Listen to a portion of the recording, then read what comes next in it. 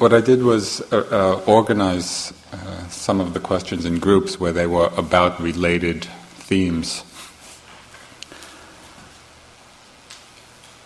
I've been instructed by both my teachers not to contemplate or think about Dharma.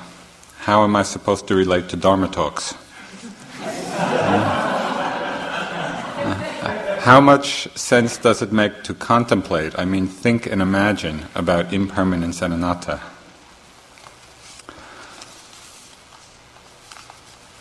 I think it's really an important question. How in hearing so much through the Dharma talks and the capacity of the mind to reflect about one's own experience, is this useful in our practice at all?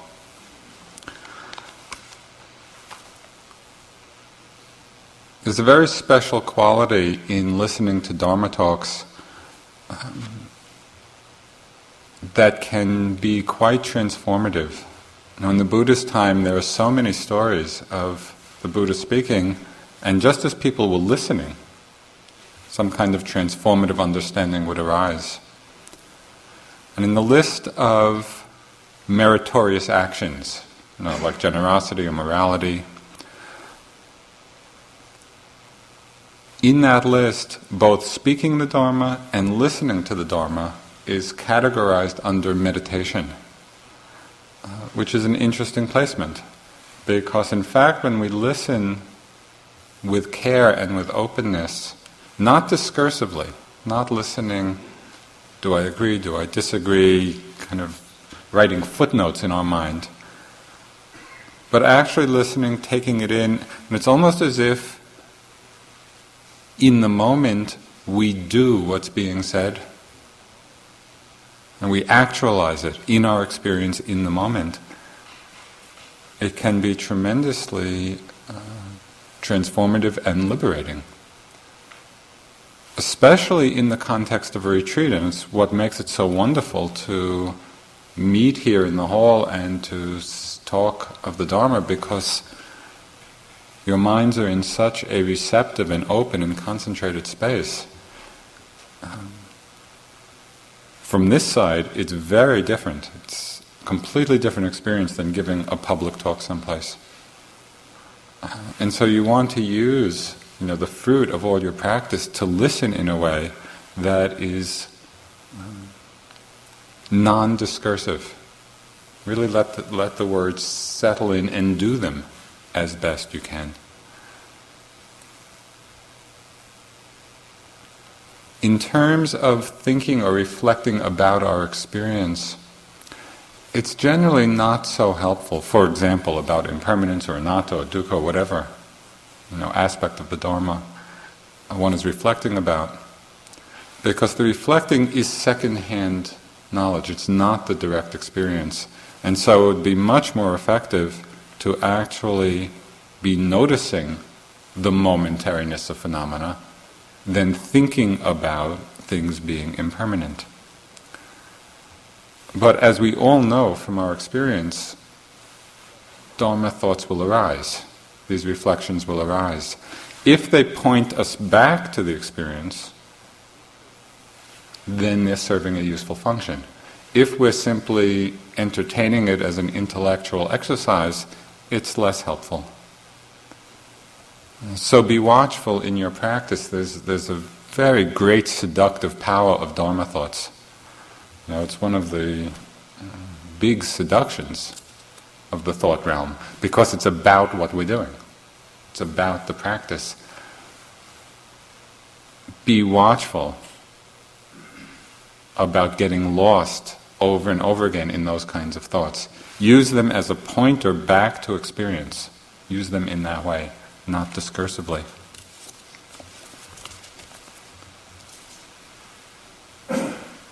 The notion that it was possible to relieve another person's suffering and that it was good to do so was part of my upbringing. Probably all of us involved in the so-called helping professions believe it is possible. On this retreat, however, when getting in touch with the depth and complexity of suffering, it has become clear that only I can relieve and prevail to end the suffering I experience. My question then is, what is the role of acts of kindness and compassion? I can walk up the hill with Sisyphus, I can help him push his rock, but he has to decide for himself to step aside and let it go. In walking with him, does the act of kindness actually help me more than it does him? How does this practice actually relieve the suffering and bring awakening to other human beings, as is the way of the Bodhisattva? I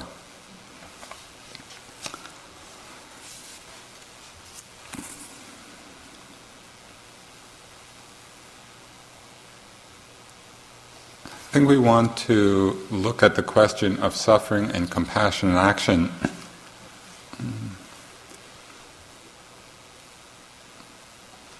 with a wide spectrum of understanding, because there are many kinds of suffering and many kinds of action that can help alleviate it.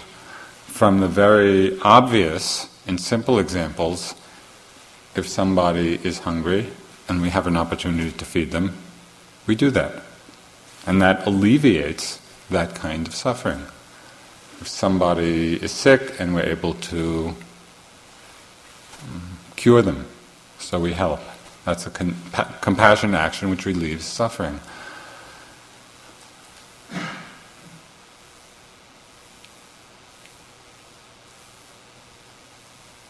If somebody is in emotional or mental distress, and there's an ability to help relieve that, so then compassion moves us to do that.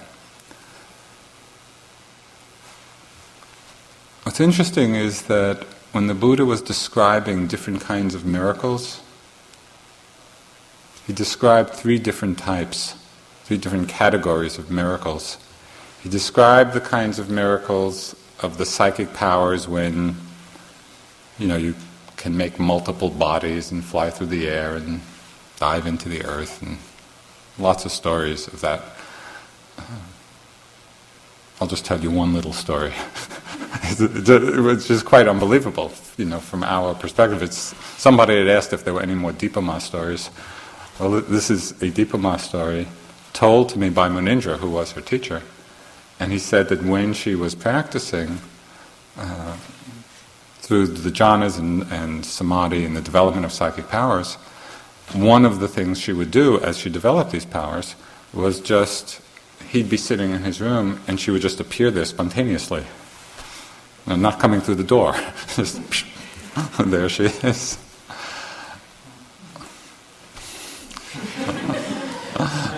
What to say?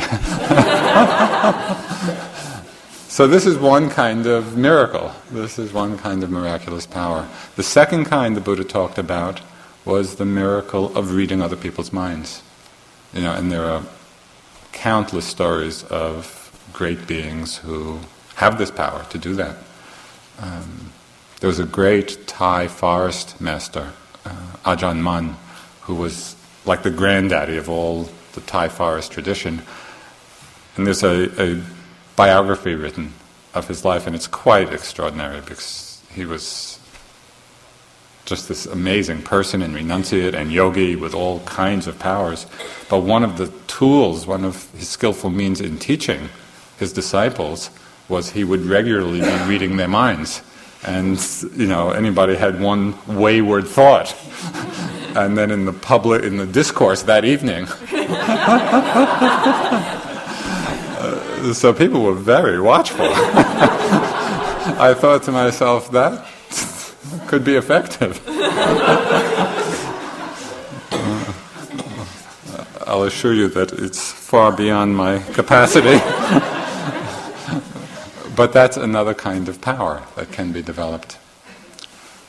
But the third miracle that the Buddha talked about, and the one that he said was by far the highest and the most profound, was the miracle of instruction. That is, helping people to understand the nature of suffering, how it arises, how it can cease. And so it's true that each one of us has to walk the path ourselves. And we ourselves have to let go of craving and grasping and clinging. But compassionate action can very much take the form of helping each other understand this process of the mind, understand basically the Four Noble Truths, suffering, its cause, and its end, and the way to the end. And that becomes the highest kind of compassionate action. The Buddha actually discouraged the monks and nuns from demonstrating any of the other kinds of psychic powers, because even though they are potentials for the mind and can be developed, he felt that they were not truly liberating and not conducive, for liberation. So I think there is a way that we actually can help each other on this path of awakening.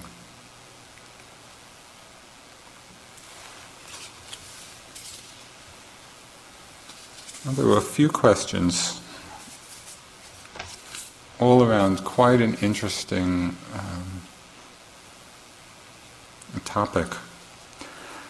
The teachers talk a lot about accepting things as they are, but clearly we all act to change things.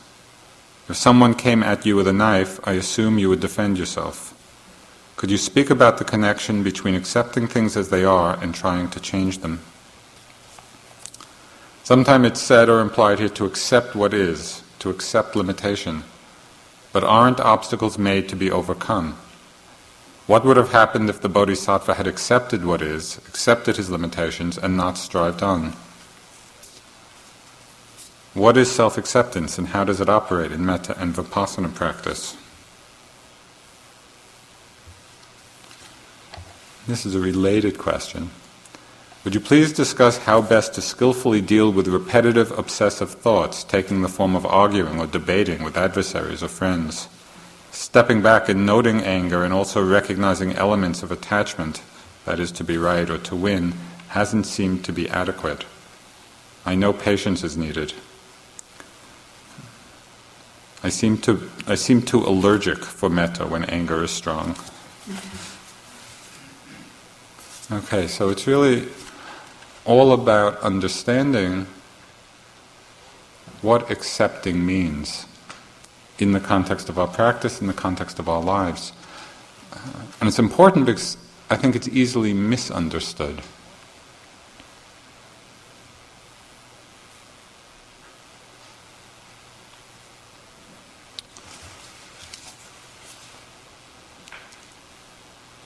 Acceptance is the first stage in a process.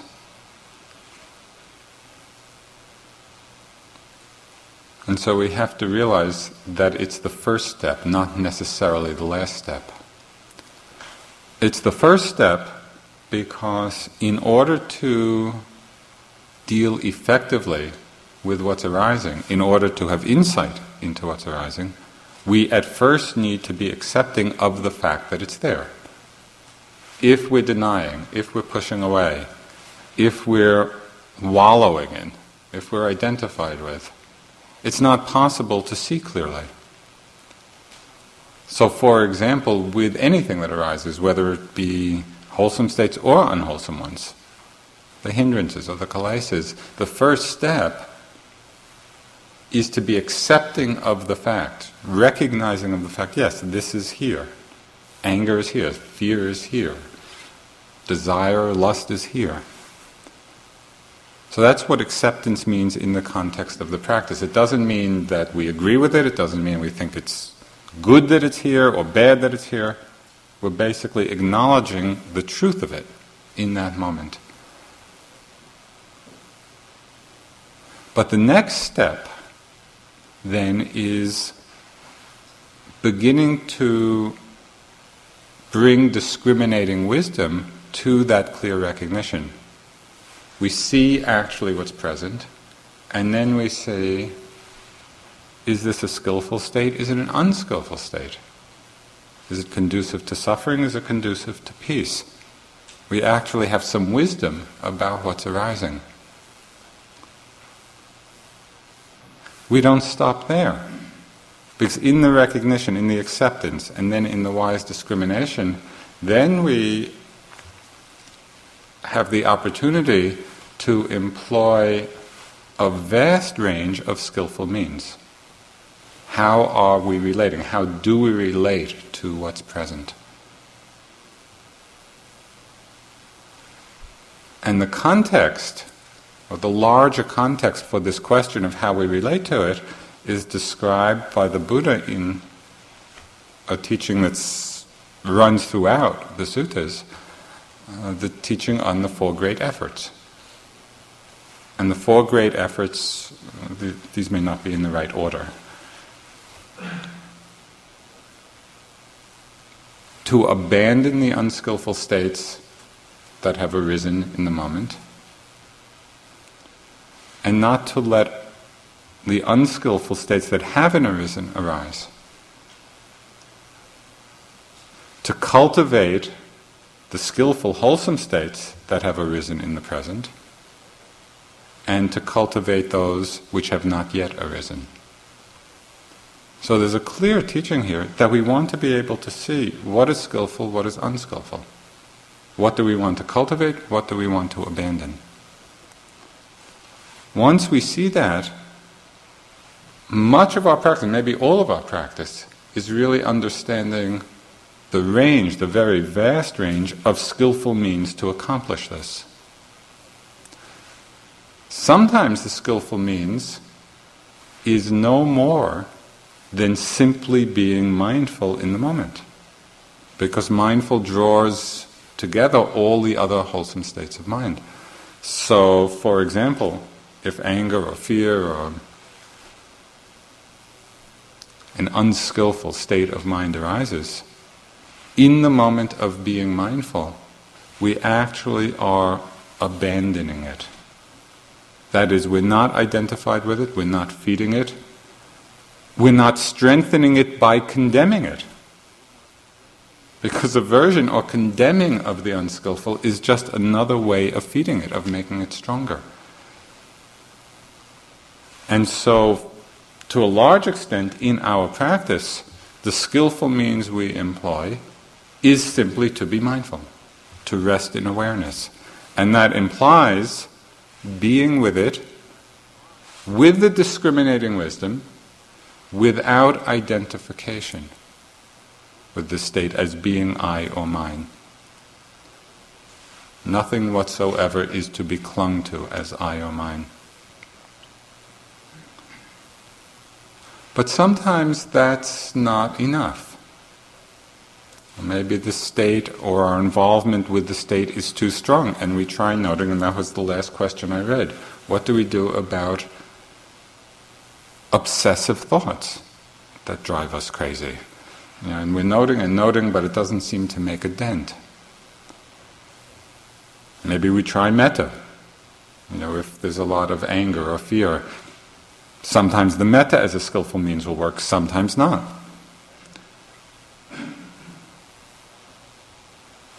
One strategy which I might have mentioned earlier on, I'm not sure, but I think it's a very helpful one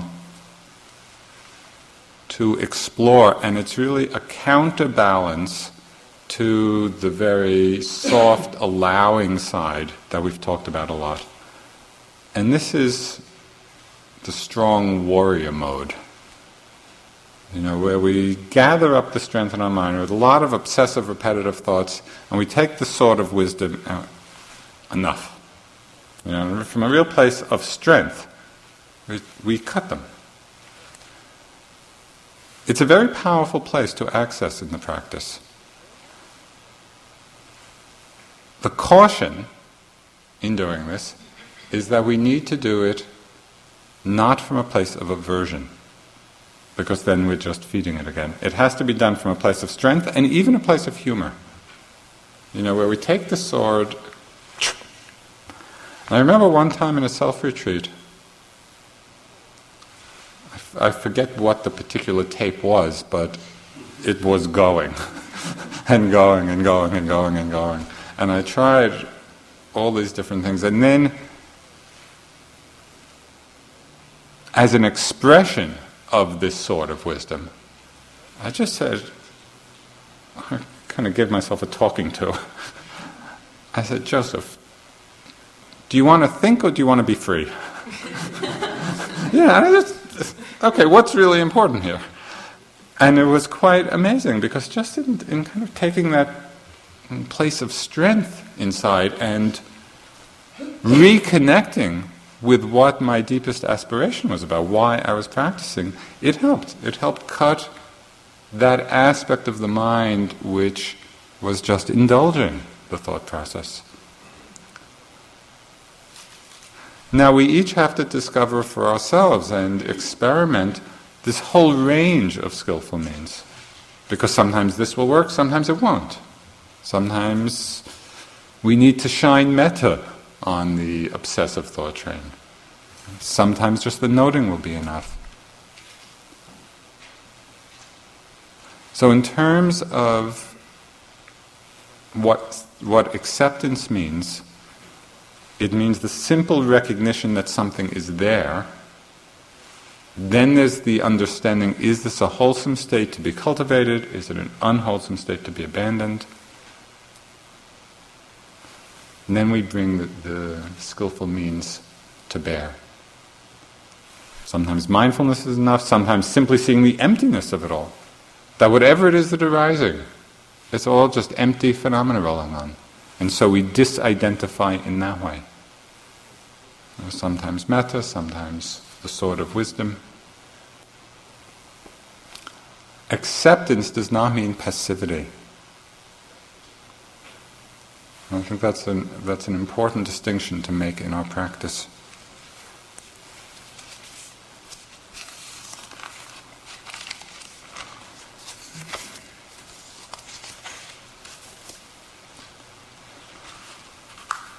Now there are a whole group of questions which come every time. If there's no self, what is incarnating, lifetime after lifetime, and subject to the laws of karma? If there is no self, no owner of thoughts, feelings, etc., is there an owner of karma, an owner of my birth, of my coming to this retreat? Are these too impersonal?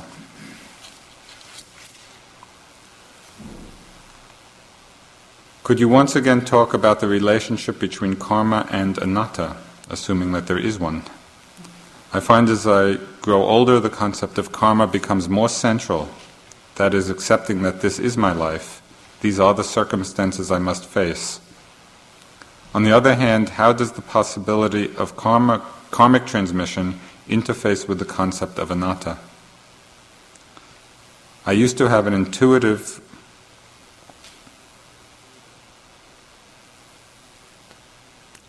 grasp of this, but it has evaporated during the retreat. What about karma? And could you briefly describe all the worlds described by the Buddha which we as Westerners don't have to believe, but which you were assured are there?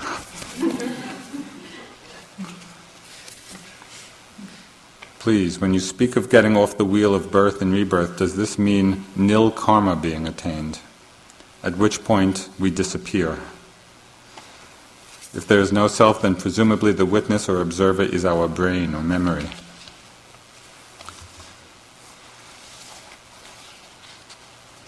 Okay, so this is an interesting question in terms of understanding selflessness and the law of karma, and how the two mesh. If there's no self, who reaps the fruit of karmic action?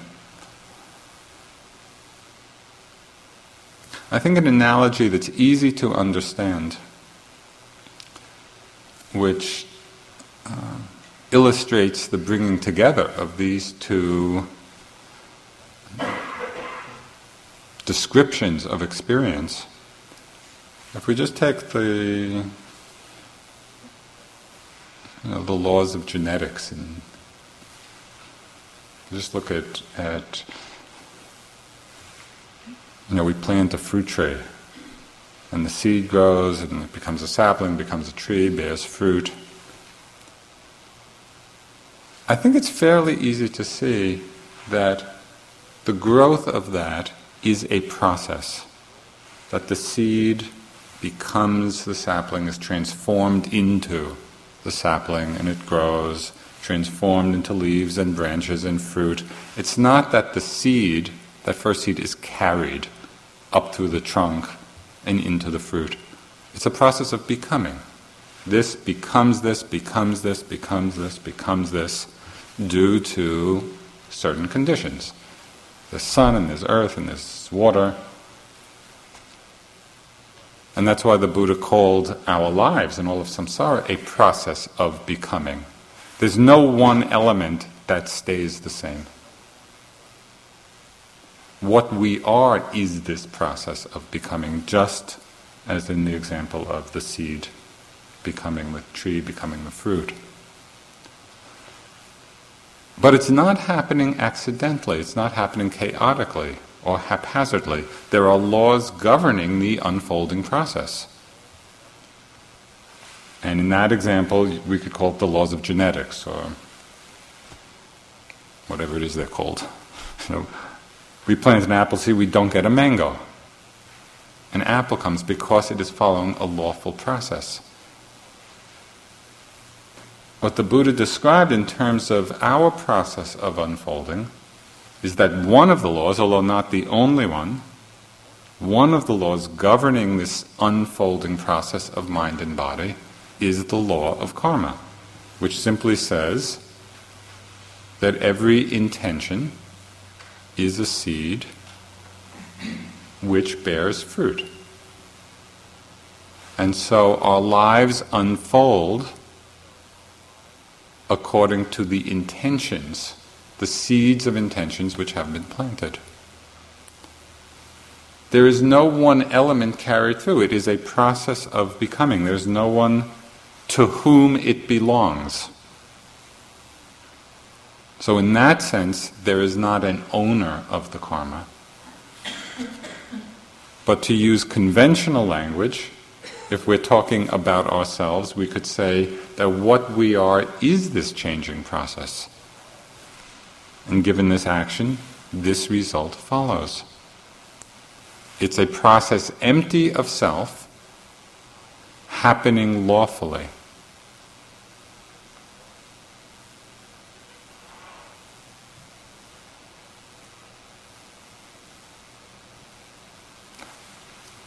And according to the teachings, the same way that it's happening within this one lifetime, which we can observe, it happens from lifetime to lifetime. It's the same process which continues to unfold.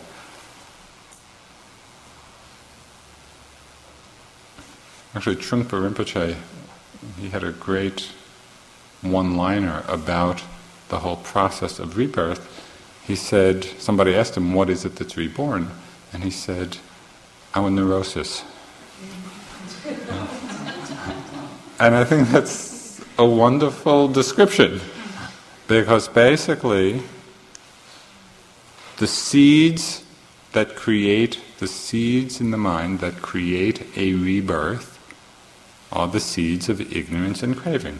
If ignorance and craving are there, the force of that, the energy of that, at the moment of death, creates, conditions rebirth consciousness. Nothing is carried over. It's a process of becoming. This becomes this, becomes this, becomes this. Now it's said that an enlightened being is free of ignorance and craving, and so the seeds for rebirth are not there. It's of great controversy among the various Buddhist traditions of whether a rebirth can take place motivated by compassion. Some schools say yes, some schools say no. Let's get enlightened and find out.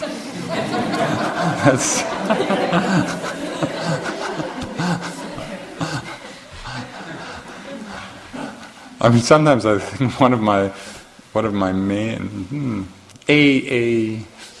recurring motivation in practice is really just to find out the answers to all these questions.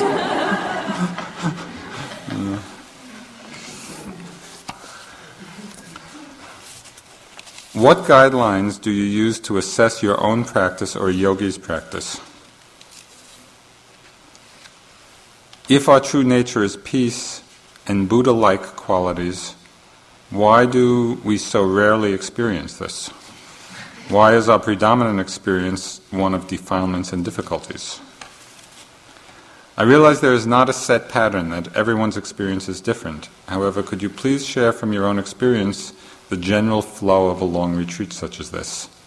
Michelle touched on it the other morning when she said that usually or often around the 1 month mark it can feel that it's all falling apart, but that one has no landmarks by which to assess one's bearings or location. I'm feeling just that. I'm feeling as though in week 5 I'm not such a good yogi as I was in week 2. I'm trying to make the day even more continuous and not let my energy bleed, but even so the nagging voice tells me that I'm really only a 1 month type of yogi. And that I don't have what it takes for the long haul. Can quite understand this is yogi mind, but I'm groping around in the dark a bit. Just an aside. Is red wine vinegar on the condiments table not against the precepts?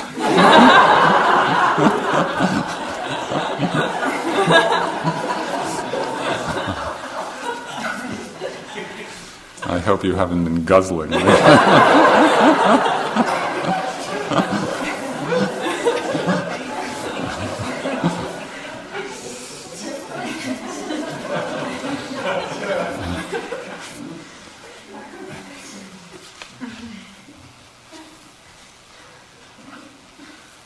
In terms of how we can assess our practice, what guidelines to use, I will mention a few that seem to me the most significant.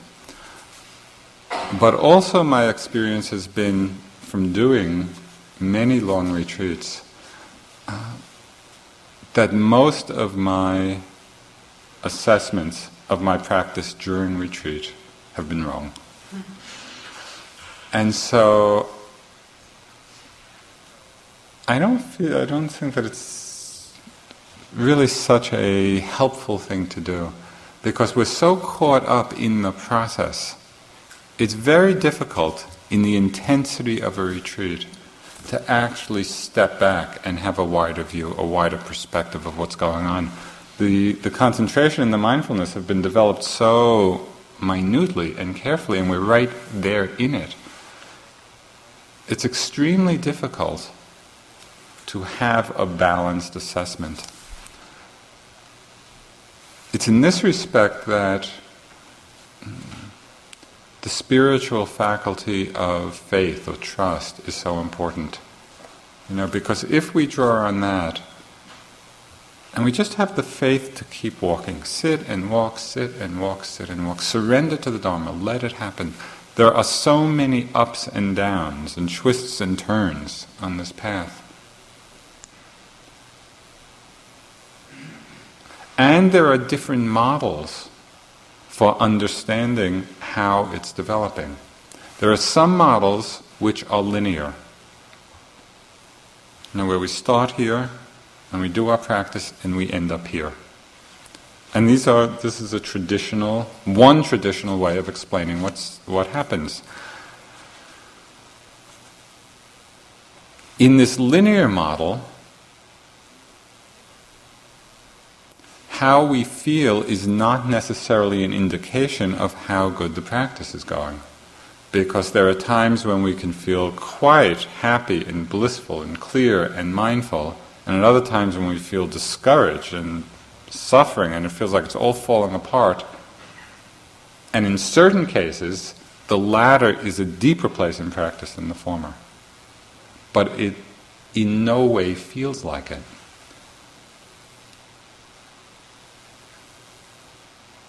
An image that came to mind which fit this linear model of the practice.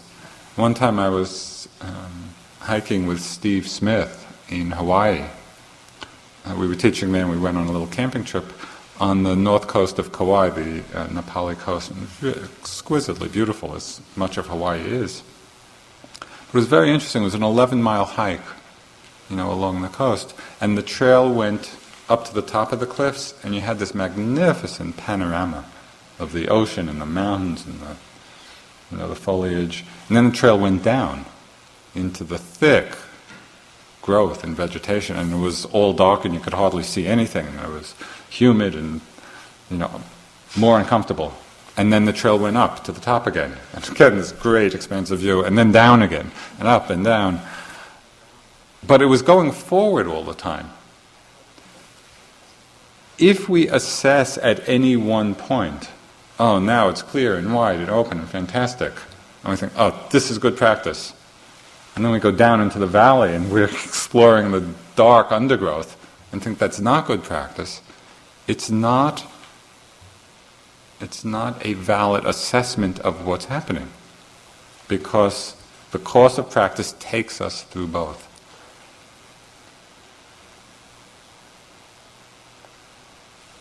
So know that, and with faith, with trust, with surrender to the Dharma, it unfolds by itself.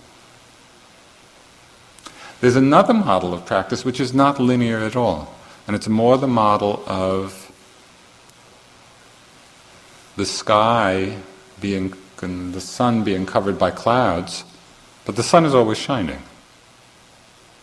And really what we have to do is to understand the clouds as being just that, and through non-attachment and non-aversion, the clouds part and we see the sun shining. So that's the model of the understanding that the nature of awareness is already pure, is already luminous, is already present, that we don't have to create it, and we simply have to be undistracted from it. And so our practice is more a matter of coming back again and again to this clarity, to this awareness. I think both models can work. We may have proclivities towards one way of describing experience or another. The real assessment that happens, understanding that there are many ups and downs in this, in a moment, are we aware or are we not aware? It's that simple. Sort of a binary system. It's 1 and 0. In any moment, are we aware, are we awake, are we mindful, or are we lost? And so, if in our practice we find ourselves with more moments of awareness, then it's a good indication that the practice is proceeding. Now it gets a little tricky, because one of the things that happens as we become more aware is we become more aware of how lost we are. But the mind can pick up on, oh, I'm lost so much, I'm lost much more now than I was in week 2. A much more likely possibility is that we're considerably more aware of how lost we are. And that itself is a sign of deepening practice. Also, something that happens both over the course of a long retreat and certainly over many years of practice, and this would be good to, I was about to say reflect on, but not to reflect on, is just the general level of equanimity that we have about the ups and downs. It's not that the ups and downs necessarily level out. We have all kinds of patterns of conditioning that are going to come up. And it really is a cleansing, purifying process.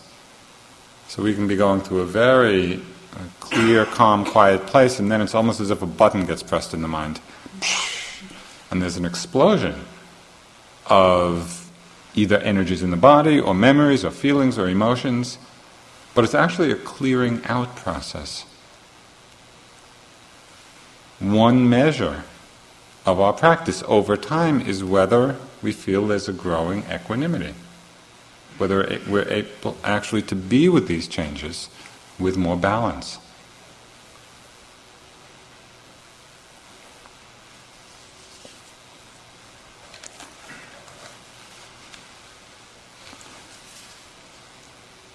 Does consciousness have a direction, an evolution?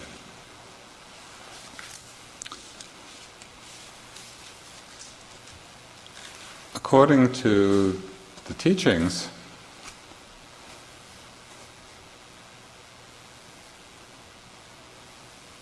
it's more a revolution than an evolution. Revolution in the sense of revolving, and that the process of consciousness is a dynamic process.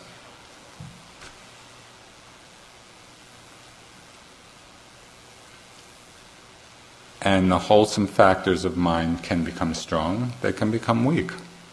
Through practice, the unwholesome factors of mind can become strong, can become weak. And so it's not that, all beings are on this path that will inevitably lead to enlightenment, to freedom. And sometimes we're going the other way. Beings are going the other way, out of ignorance, out of delusion, out of not knowing the causes of happiness. And so even as they want happiness, they may be doing the very things that are causing suffering. And something I'm sure you've realized in the month or so that you've been here is that this is not just them. This is us. That very often, out of the force of conditioning, out of the force of habit, of mind, which is a tremendously powerful force in our lives, that we get caught again and again in things that we even know are unwholesome, we know are going to cause suffering, and still do them. And so it's to understand that consciousness can evolve in any direction. And that's why the Buddha was so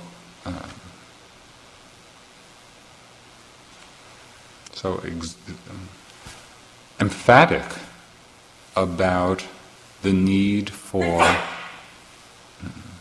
vigilance, the need for diligence, for attentiveness. The very last words.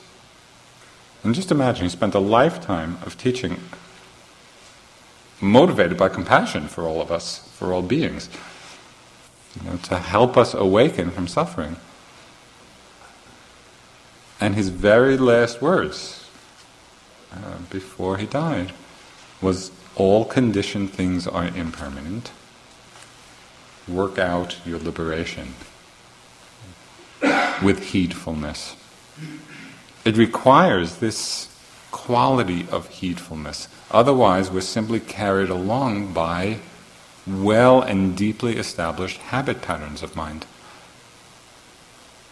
So this quality of heedfulness, of mindfulness, of attentiveness, of awareness, of wakefulness, they're really all words saying the same thing, the same quality. We need to pay attention with discriminating wisdom of what it is that's arising, where is it going? Is this a skillful state? Should it be cultivated? Is it an unskillful state? Shall I abandon it?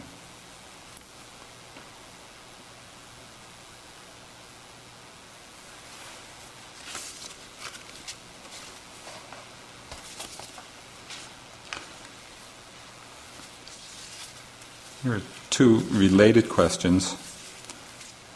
What is enlightenment? And where does unconditional love come from?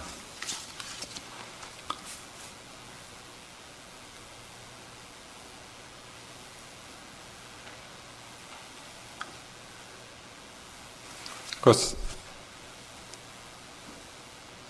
enlightenment has been described in a lot of different ways, but the most pragmatic expression of it, I think, and one we can relate to in our experience, is the mind free of craving, in which craving or attachment to anything as being I or mine has been uprooted, where that no longer arises in the mind. And we've all had glimpses of it. So it's like we've had tastes of what a free mind would be, what an enlightened mind would be, when the mind is free of any grasping at all. Of course, with us, it doesn't last. For an enlightened mind, a fully enlightened mind, the Buddha mind, That is the experience. Mind with no grasping, with no attachment. And sometimes I think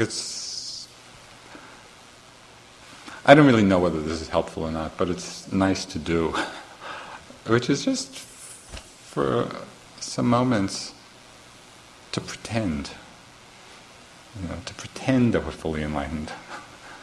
And so just kind of to imagine that mind, even for a moment, which is just completely open. No grasping, no attachment, no clinging, in which everything is just happening. Empty phenomena rolling on, filled with compassion, filled with metta. So as this relates to the second question, where does unconditional love come from?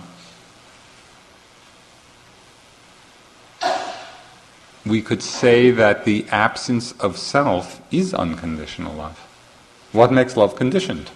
It's conditioned because it's conditioned by a sense of self, a sense of I. With that sense of I, as long as there's a sense of I, inherent in that, predicated upon it, is the sense of other. If there's I, there's other than I.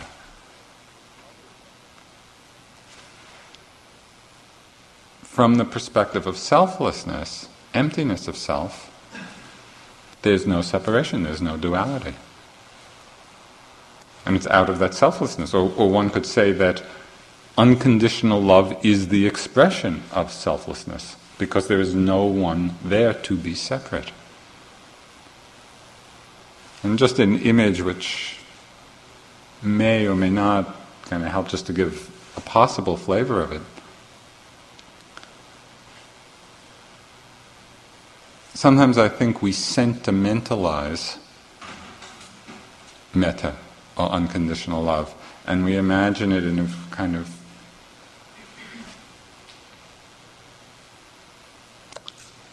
Hallmark card kind of way, gushing over with loving feeling. But an image which strikes me as being perhaps more helpful is when we consider the body as an organism. If one part gets hurt, the other part takes care of it. This hand doesn't go around saying to this hand, "I love you." It's not a sentimental attachment. It's the love of being one. There's the sense of one organism, and so there's that relationship of love. If we had that sense, not limited to this particular mind-body, but if there was really the sense of selflessness, there would be that kind of feeling for all beings, because there would be no separation.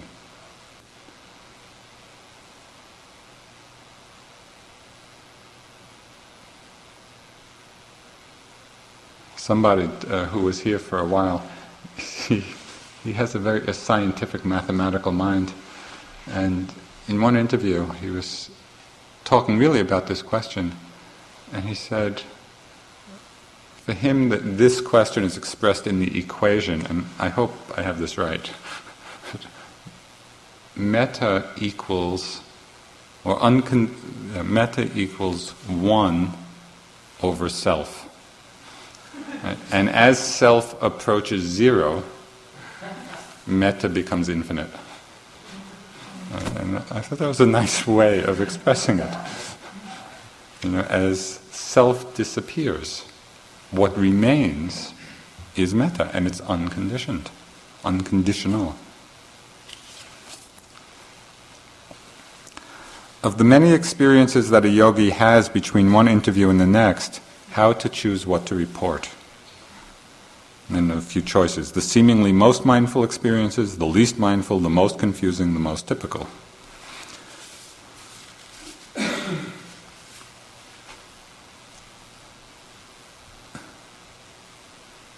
I think there are a few guidelines that might be helpful and actually make the interviews more helpful. it would be good to describe your clearest experience, either your clearest sitting or your clearest walking, where you're sort of at the forward edge of your experience. Because sometimes people are hesitant to do that because they feel it's a little dishonest. For most of the day, maybe the mind's wandering and confused, and then there's one clear sitting, but it feels like it's cheating to report on that one. We all know what the mind is like. So it's really not cheating, it's really just expressing in your clearest time what is it that's being experienced, what's being seen. That's helpful, and then the appropriate guidance can be given. It's also helpful if there are particular problems that arise. If you're struggling with something and it's not clear how to work with it, that also is helpful to talk about.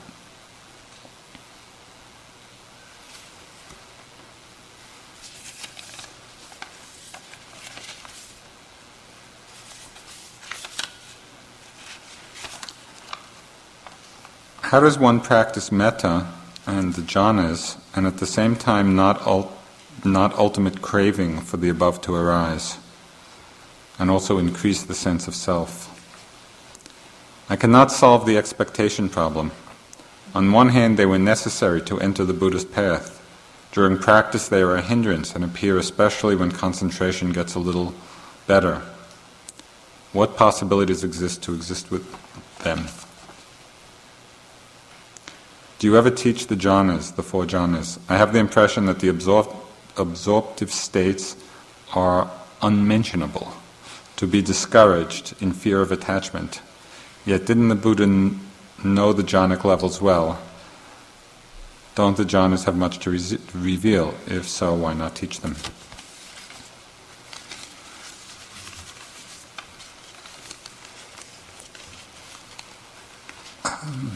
Actually, they are very much part of the teachings. For those of you who are not familiar, the word jhana is a Pali word, and it refers to levels of concentration that are realized or attained in doing concentration-type exercises. One of the ways these jhanas can be developed are through the Brahma Viharas. And we do teach that, and some of you are practicing that intensively. The possibility of them arising happens when the metta or compassion, when that meditation is done in an intensive way, like the vipassana. Usually don't begin with that because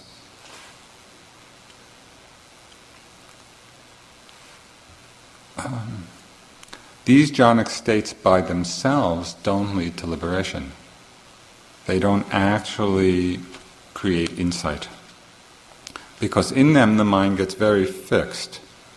The quality of one-pointedness is very strong, and it enters as a fixedness to the mind, which is very helpful in terms of developing the concentration, in terms of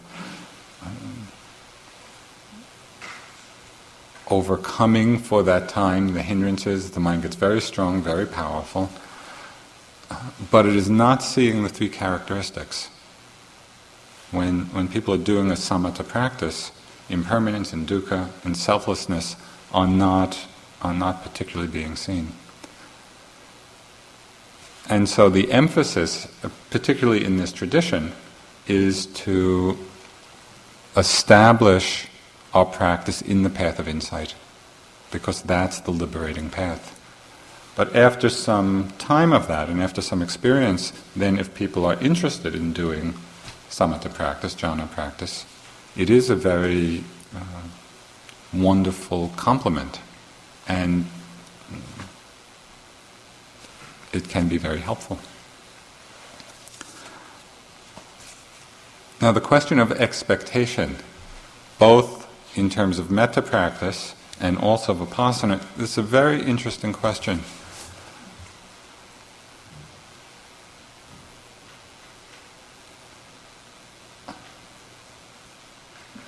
one of the dangers that I experienced in doing the metta practice as a samadhi practice was, as I was doing it, I had so much expectation about what would happen and experience it, and is it happening yet, and how am I doing, and that continual referral back to my own practice, that itself was a great hindrance, and it was missing the point entirely. That the point of doing metta is to be wishing well for the other being. It's not, how am I doing? Am I concentrated? How's my metta? And that kind of just turns around the whole energy of the practice. So as we're doing it, we need to remind ourselves, yes, this is we're sending metta for the other. And in doing that, these various levels of concentration can develop, but we want to keep our priorities straight. And in that way, the metta really stays quite pure. In both metta and vipassana, there's an important distinction between expectation and what in the Pali is called chanda. Chanda is a mental factor, and it means desire to do, desire to accomplish something. This is an ethically neutral factor, because we can have a desire to accomplish something good and wholesome, and we can also have a desire to accomplish something unwholesome. So in itself, it's ethically neutral. But when it's aligned with a wholesome understanding, with wisdom, it is what the Buddha called one of the roads to success, one of the roads to power. Because this strong motivation to do is the energy which can fuel our efforts. This is different than expectation, which is energetically a reaching or leaning forward. It's leaning out of the moment, trying to hold on to something or to get something. And it's not helpful because we're no longer in the moment, either in the metta practice, just with the metta, or in the vipassana, actually being with what's arising. And so we want to understand that the motivation, this desire to do, is very powerful, and it's in part largely what brings us all together here. We all have this factor quite strongly in our minds, the strong motivation to accomplish. Distinguish that, though, from the quality of expectation, which is a reaching forward, is a grasping, is a clinging. They're two different qualities. The Buddha was filled with chanda. I mean, it's what motivated him over lifetimes to undertake the path.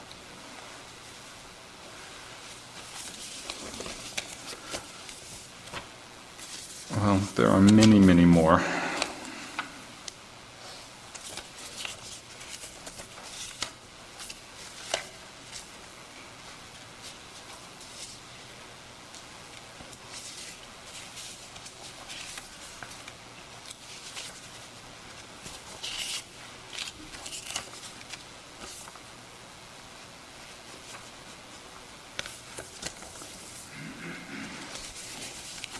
I'll just end with, there were a few questions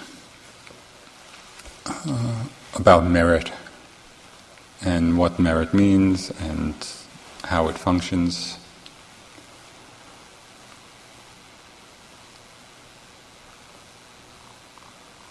Again, it's an important question because it is easily misunderstood. We tend to think, because of the English word, making merit, it sounds like collecting gold stars for something, and seen in that way, it really can become the reinforcement for a sense of self and I.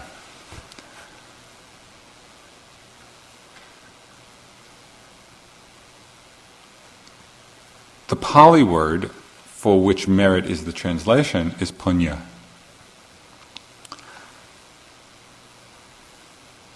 And punya means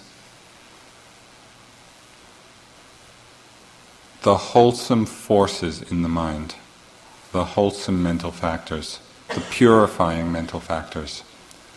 in the context of understanding that the wholesome factors bring about good results.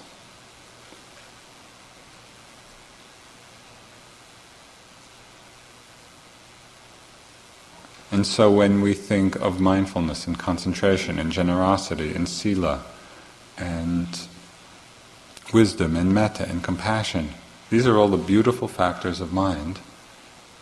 These are what constitute punya. They're beautiful in the moment, and they are the seeds of happiness in the future. They're the seeds of worldly happiness. They're also the seeds of wisdom, the seeds of enlightenment. It's because of the accumulation of these forces of purity that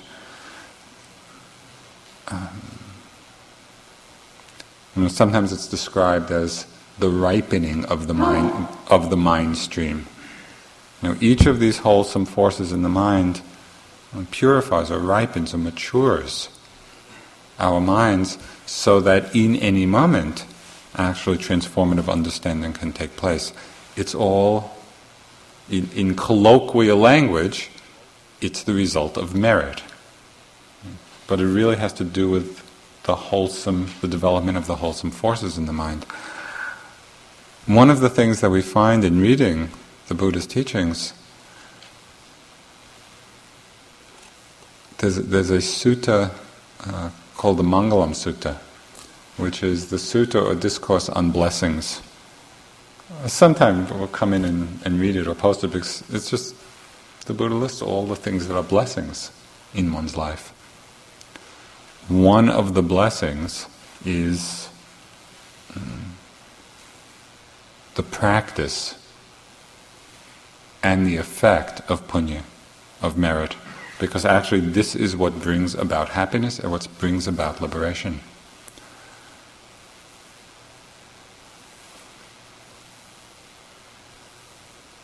And this punya or merit is enhanced to the degree that we understand its selfless nature, that it's not belonging to anybody. It's part of the unfolding process of our mind and heart. Let's sit for a few minutes, make some merit.